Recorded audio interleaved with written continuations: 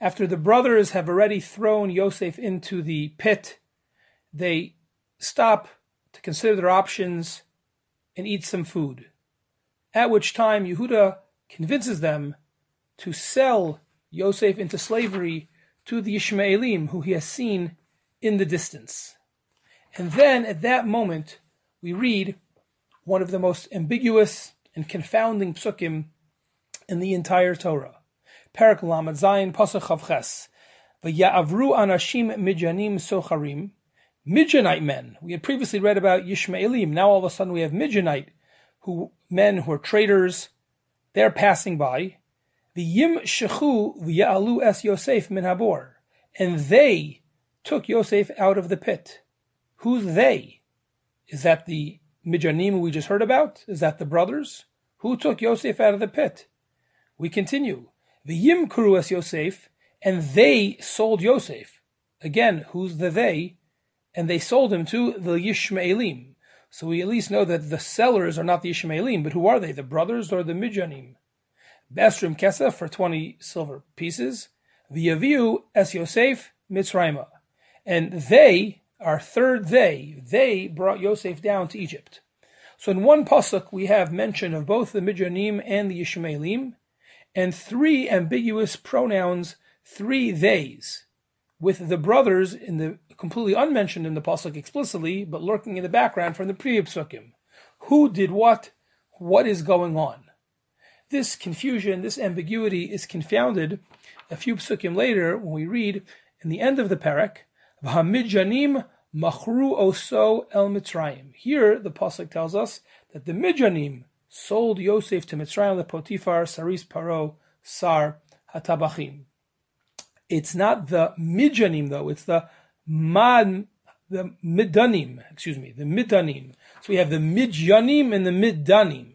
Sounds the same, it's a tongue twister, I even made a mistake myself, but is that the same people as the Midjanim? Are they different? It is spelled different, it is pronounced differently. Midyanim, Midanim. What is going on? And then to just round things out, a few prakim later, in the beginning of Perek Lamed Tes, in the second half of our parsha, we read, the Yosef Hurad Mitzrayma, Yosef had been brought down to Egypt, Vikneu Potiphar Saris Paro, Sarah Patavachim Ish Mitzri, that Potiphar bought him, Miyata Yishmaelim, Asher Horidu Shama, from the Yishmaelim who brought him down there. The Yishmaelim, I thought it was the Medanim or the Midjanim. So complete confusion. We have three different names of different types of people: Midjanim, Yishmaelim, Medanim. We have three different ambiguously described actions where they. We don't know what's going on. Complete and utter confusion, really the likes of which are not commonly seen in the Torah. And this is not exactly a small matter. The story of selling Yosef, one of the most wrenching and controversial stories in the entire Torah, you would think at least the Torah could tell us who did what. The stakes are quite high, and yet here we find such ambiguity. No surprise, therefore, that the classical Mefarshim debate seriously who did what, and ultimately how many times and through how many hands was Yosef sold. How many hands did he pass through? So Rashi tells us in the opening pasuk that we began with, the initial ambiguous pasuk, the classical traditional understanding, the brothers sold Yosef into slavery. They were the ones who pulled him out of the pit.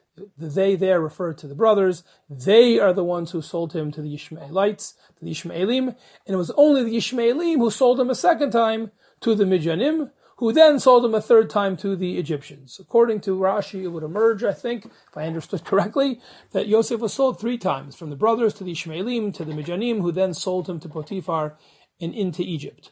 What about the Midanim? It sounds like from Rashi that those are actually the same as the Midjanim. Why it's mentioned differently, unclear. How do we understand that last pasuk in the beginning of Lamed Tet? Also unclear according to Rashi. But at least a basic narrative, if not all the details, we get from Rashi. That's the first traditional approach. The Ramban, however, has a different approach, and this is also echoed by the Sforno. He says that the Ishmaelim and the Midjanim were actually one and the same. Not literally the same, but they were acting in concert. They had a partnership where the Ishmaelim were the camel drivers and did all the physical work, including actually physically bringing him down to Egypt. And the Midjanim were the businessmen. they were the merchants.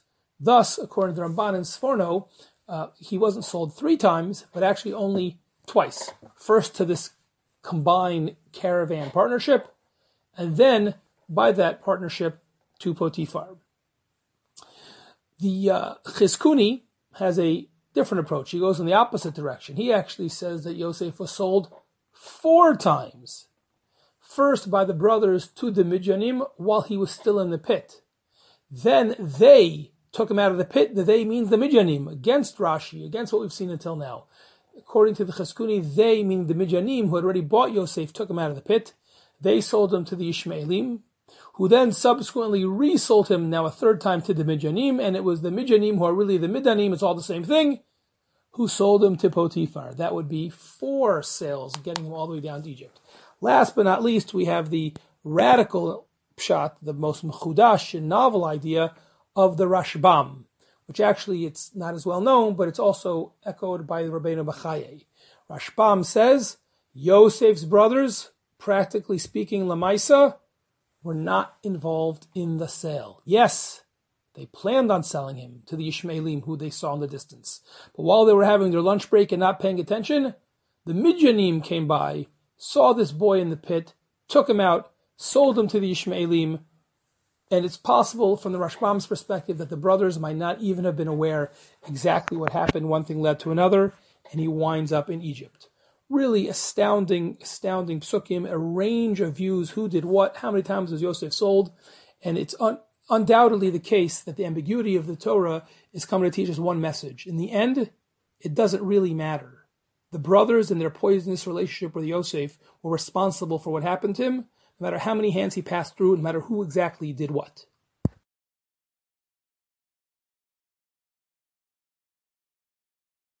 The story of Mechiras Yosef, the sale of Yosef by his brothers, is of course one of the biggest, most complex, controversial, and powerful stories in the entire Torah.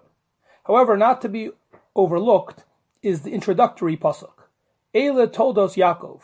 These are the offsprings, the children of Yaakov.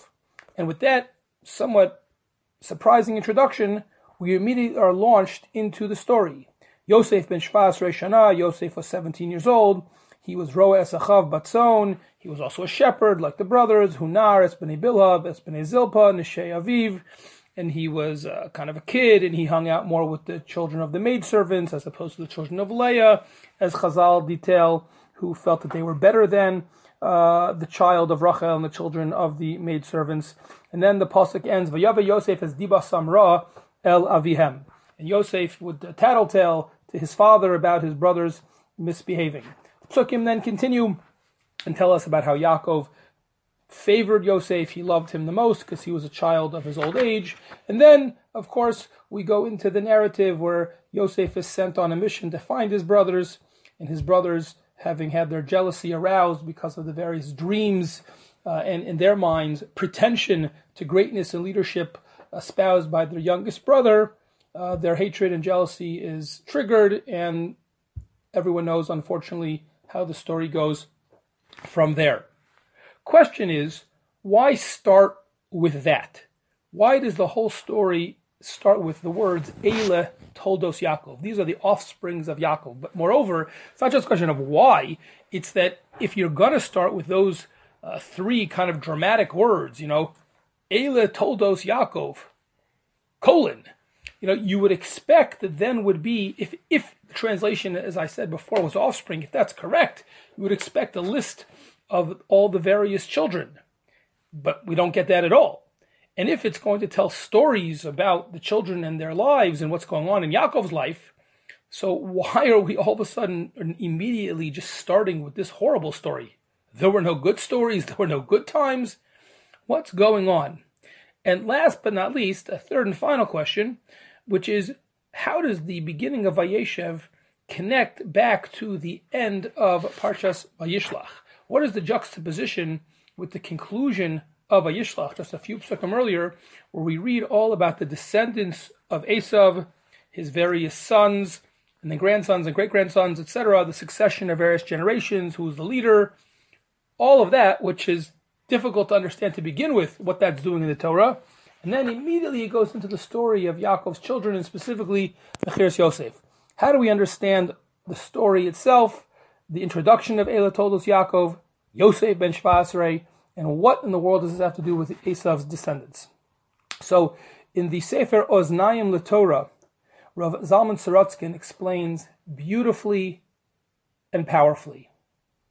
After all, he says, the list of Esav's descendants isn't just a list of their names and their children and their children's children, but we have repeatedly, over and over again, we are told that so-and-so died, and then someone else ended up becoming the king after him.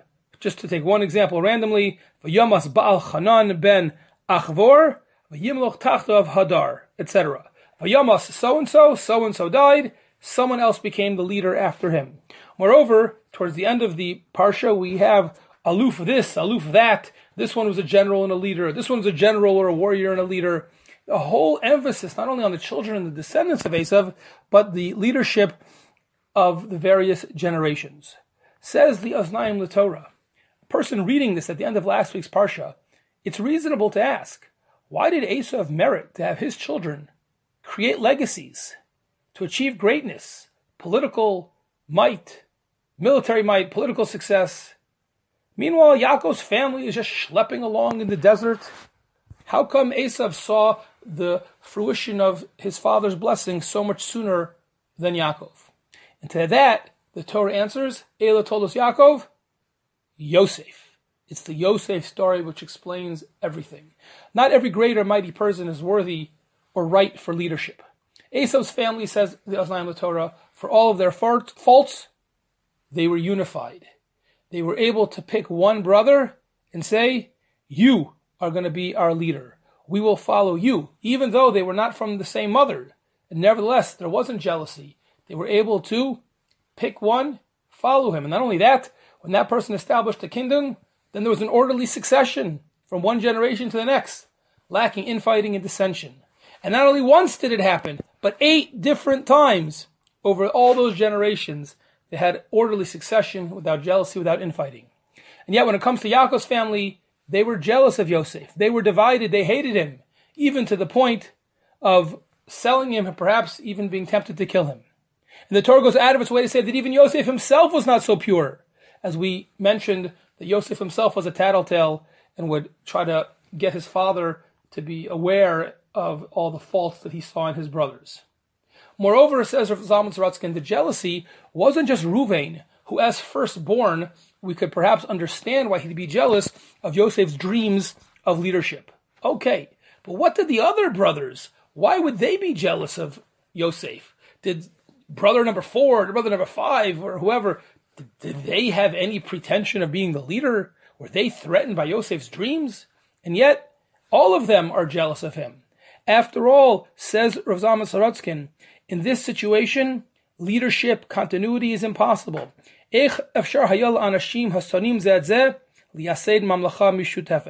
could people who hate each other, how could a nation, a house divided, how could it possibly hope to stand? Moreover, as he writes so beautifully, if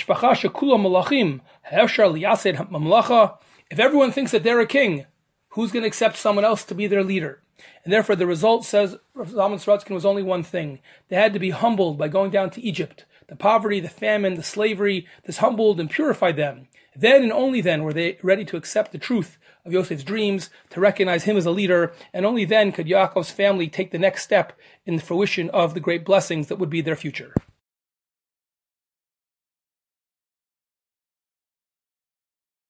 The opening of this week's Parsha describes Yaakov's safe return to Eretz Yisrael in the aftermath of the historic confrontation between him and Esav. In explaining how Yaakov was able to emerge unscathed from this perilous threat, the Medrash says that, like his children will ultimately follow in future generations, kinuso v'kinus banov hitzilu miyad Esav. The simple understanding of this Medrash is that the key to success was that Yaakov, and subsequently his family as well, including many who didn't always get along with each other, kinus, they came together, they were a unified group, and they davened to Hashem out of unity for their safety. A beautiful message, certainly underscoring the importance in general of Achdus, of unity, and especially how it is a potent weapon whenever the Jewish people are under threat. We need to come together. However, the Sfas Emes, in a beautiful drasha, suggests an alternate understanding of this medrash. It explains that it actually refers to the inner harmony that Yaakov achieved. Vayeshev, Yaakov was shav. Yaakov returned, as it were, to his true self. After many turbulent years spent battling against the influences of Lavan and Esav, Shechem, Yaakov was finally able to be mekanes, kinus, to gather together, and to harmonize all of the different aspects of his personality. Throughout these last few decades of his life, with so many different and diverse challenges, each one calling on a different part of Yaakov's multifaceted personality. However, it was only after all of these years spent focusing on one or some other aspect of the personality, it was only now, says the Sfas Emes, that Yaakov was able to be nityashev b'shorasho. He was only able to return to his shoresh, to his core, to the essence of his true self. This understanding, this beautiful Hasidic interpretation of the Medrash, highlights the importance of inner or spiritual harmony, and conversely, the danger of alienation. There are many forms of alienation. From the community, a person can be alienated. God forbid, a person can be alienated from his or her spouse, from children. But perhaps the most tragic is if a person is alienated from him or herself. Too often we allow external influences to create an artificial barrier between our actions and our essence. And instead of being true to ourselves, we allow other people's values, other people's expectations to determine the course of our lives. An essential component of Avodas Hashem and life generally is the ability to be, in the beautiful words of the Sfas Emes, nityashev b'shorasho, to be genuine, to live a life of inner harmony, true to ourselves, anchored in our essence, in our own core, true with who we really are, consistent with our true selves. After years of being unable to do this, Yaakov was finally able to achieve this harmony, and thus saved from Esav. The Sfas Emes further develops this idea by suggesting creatively and ingeniously, in such a typical manner, he suggests that the word Vayeshev and the word Shabbos share a common etymological link. They both share the letters Shin and Bet. Sfas Emes suggests ingeniously, originally, that in fact Vayeshev and Shabbos share this common etymological link. The deeper point, it seems, is that Shabbos is a uniquely opportune time for achieving this spiritual harmony that we've been talking about. Shabbos is an island in time, which allows, perhaps even forces us, to retreat from the helter-skelter of daily life. By removing these external distractions, we have the opportunity to achieve what the Sfas Emes eventually calls a bittul lahashoresh, an unimpeded return to the source, to the essence, to our core. Considering the potential, how tragic, how unfortunate would it be if we merely observe the technical requirements of Shabbos without taking advantage of this amazing, amazing gift. As in so many other areas of our religious life, Yaakov is our role model when it comes to living with spiritual harmony. Yaakov, according to the Kabbalistic and Midrashic tradition, is the personification of what's known as Tiferes, the ability to integrate all aspects of his life. And based on this understanding of the Sfas Emes, we see that ability is what protected him from external threats such as Esav, and also provided an inner blessing as well. May we all merit to live up to his exalted standard as well.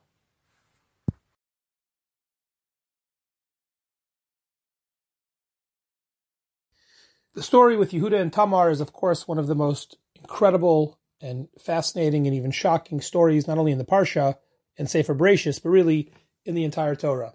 And the climax of the story, as Tamar is near death, she's about to be executed by the Beis Din that has found her guilty of being unfaithful.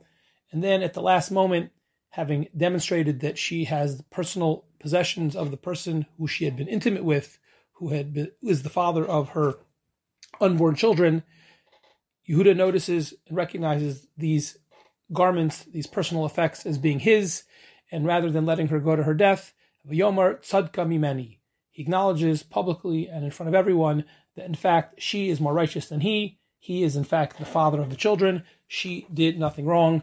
Her life is spared. Shortly thereafter, she gives birth to not only a child, but in fact twins.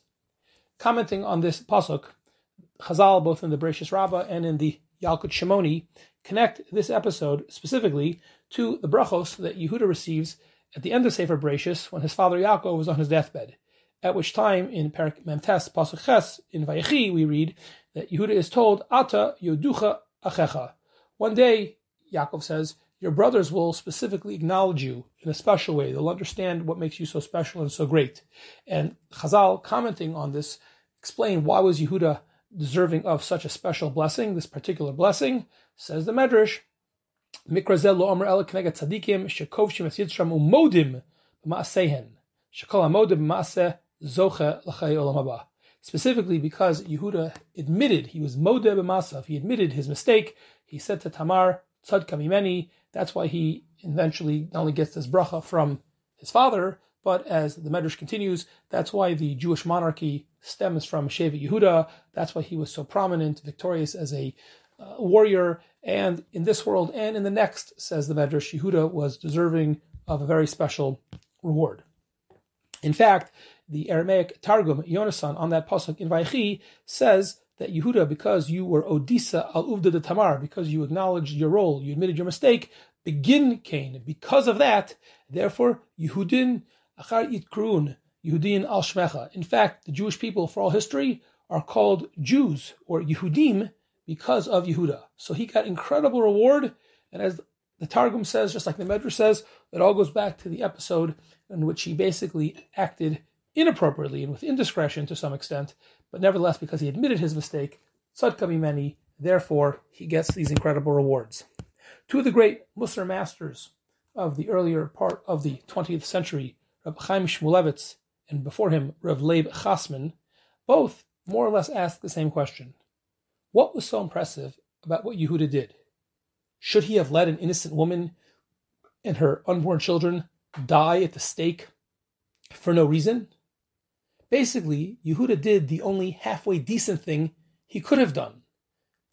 Maybe it's more accurate to say Yehuda wasn't a complete lout. He didn't let an innocent woman die. He actually stepped in and did the decent thing and admitted that, in fact, he was the father. Okay, shekoach. It could have been much worse. But does being halfway decent, does saving an innocent woman from death because you admitted your complicity, does that make you deserving of reward? Is that why he merits incredible reward in this world and in the next? The Jews for all eternity are called Yehudim because of him. I mean, it seems like a decent thing to do. The only thing he could have done that was decent. But why is he all of a sudden deserving of such respect for doing something that was basically minimally decent? And both of these great Musar masters explain with a deep insight into human nature. And they point out that human nature is such that even good people, if they realize they made a mistake, try to undo that mistake before any ramifications arise. And even if they're too late and there were ramifications, they try to correct those problems, but always in as quiet and a hidden way as possible. And there are good and multiple rationalizations for that, some of which may even have merit. They say to themselves, what good will come from publicizing my mistakes? It could be a Chil Hashem, etc., etc. However, they both point out, if we really think about it more carefully, we probe more deeply, and we're more honest and insightful about this, really, the reason that people want to keep their mistakes private is to protect their own dignity, to protect their own kavod, and not to have to admit publicly in any way that they made a mistake. It's ultimately very selfish and about self-preservation. In fact, they point out, Yehuda could have done something just like that. He was the leader. He was the judge. And even when he realized that it was his clothing, his personal effects, that he was the father and that Tamar was innocent, he could have done the quote-unquote decent thing and made sure she didn't die, but he didn't have to go all the way as to admitting his role in public. He was the judge. He was in charge. He was the Gadol Hador. He could have rigged or in some way manipulated the legal system and the court case such that she got off on a technicality or something like that. He didn't have to publicly say Tzadka Mimeni and admit his role. But in fact, that's exactly what Yehuda did. He was Modeh al Emes. He did it right away, and he did it in public, and he admitted the truth. He admitted his mistake.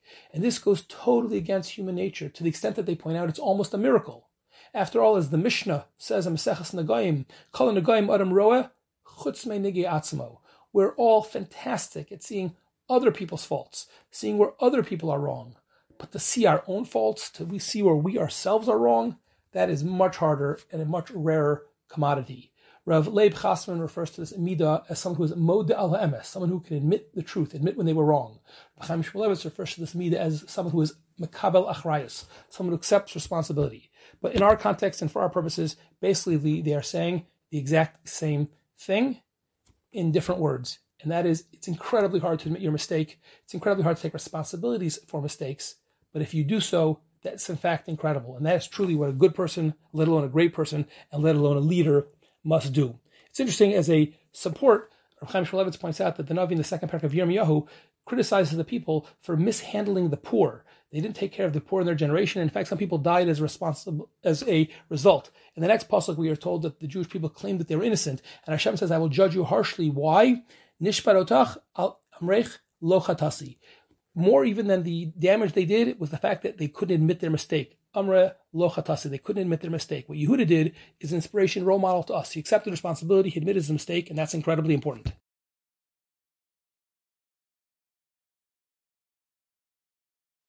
The story of Yehuda and Tamar is, of course, incredible and one of the most dramatic and amazing stories, certainly in all of Bereshis. The great leader thinks he's consorting with a harlot. It turns out it's his daughter-in-law Tamar, who believes that she is owed yibum by her father-in-law. She conceives from the intimate union. Father-in-law, not realizing what had happened, assumes that she has acted inappropriately, has been immoral, and therefore condemns her to death. And as the story climaxes, as she's being taken out to her death, she sends words to her father-in-law and says, L'isha she'ele lo anochi hara. Whoever owns these things, that is who I was intimate with. That is who the father is of my unborn child. V'tomer, and she says, Hakerna, whoever it is should recognize. Lemi, who do these belong to? Hachotemes, the signet ring, hapsilim, this wrap, v'hamateh ha'ela, and this staff. In other words, from that union, she had kept some of the personal items of the man she had been intimate with from Yehuda. And of course, the Torah tells us in a great act of personal integrity, despite the embarrassment and shame, Yehuda owns up to the hint. Only he realizes this is his. He owns up to his action. He accepts responsibility, and Tamar is saved from death. However, as Rashi notes, something incredible is really going on. She was about to be killed. She was about to be put to death. And even then, she would not publicly name Yehuda as the father of her child. She hinted at it, and she was totally subject to Yehuda's decision. Would he reveal himself as the true father, having taken the hint, or would he protect his own shame and avoiding shame and protect his own reputation and let her go to her death? Rashi, commenting based on the Gemara, says we see from this an incredible teaching. Mikan Amru, from here our rabbis teach, From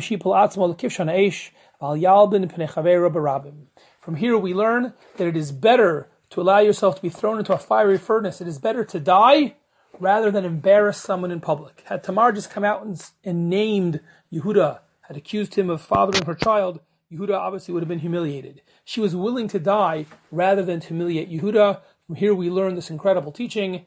Better to be thrown into the fiery furnace rather than to embarrass someone. And of course, this is a very, very striking formulation from Chazal, underscoring just how terrible it is to embarrass someone. Later on, in one of the parallel Gemaras that discusses this, the Gemara Bava Metzia, Daf Nun Tes, it mentions similar examples where David HaMelech was embarrassed publicly. And it says that anyone who does that, lost or loses their olam haba, their life in the afterworld. They lose their merit in the ability to have an afterlife in olam haba. So it's better to be burnt alive than to embarrass someone. If you do that, you lose your olam haba. These are incredibly strong, one might even say hyperbolic statements. Why would Chazal consider embarrassing someone just so bad, so severe? So the Gemara in Bava Metzia there tells us, "Kalamalbim pnei chavera barabim ki ilu shofech damin." Says the Gemara, you know why? Because basically to embarrass someone is tantamount to murder. And the Gemara goes on to even describe or ascribe a biological confirmation of this, that when a person is shamed, we know that the blood rushes from their face, they look pale, right? They get embarrassed. Some people get white, some people get red, but there's a biological reaction, so to speak, with the blood and the color of one's face, and that is symbolic, says the Gemara, of a person really being killed. It's ki'ilu shofech damim. Wow. So on one hand, we understand the previous two statements of Chazal, why it's so severe. On the other hand, this itself is really hard to understand.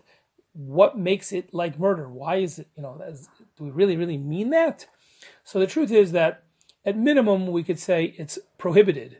Everything we've seen until now has kind of taken that for granted and just talked about not only why it's prohibited, but how bad it is. But the truth is, we shouldn't take it for granted. In fact, it is assumed to be a mitzvah d'oraisa, or a prohibition from the Torah not to embarrass somebody.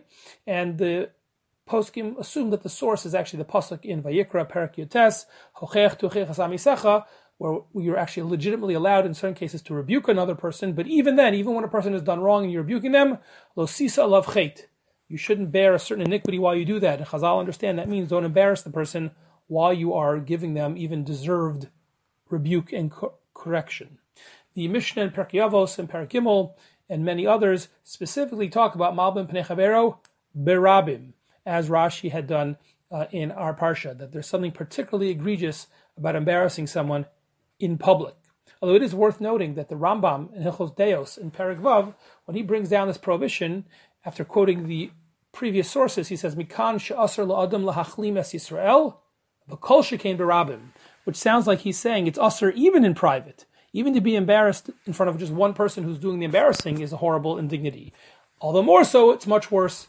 And these extra statements of, it's like murder and better you should go into the furnace, that certainly seems to be limited to the public humiliation. But even private embarrassment of a person is considered a grievous sin. Interestingly, with all of this, very dramatic statements in Chazal, there's clearly a machloket in Rishonim how literally to take this. Perhaps our intuition is that this is just, rabbinic hyperbole and it doesn't really mean it. And in fact, that is the opinion of a number of Rishonim, including the Meiri and the Sefer HaChinuch.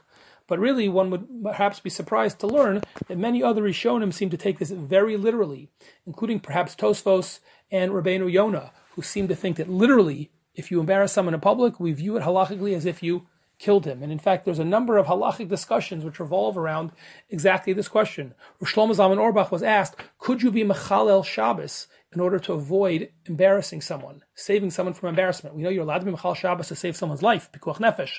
Would we even say the same thing to avoid embarrassing someone?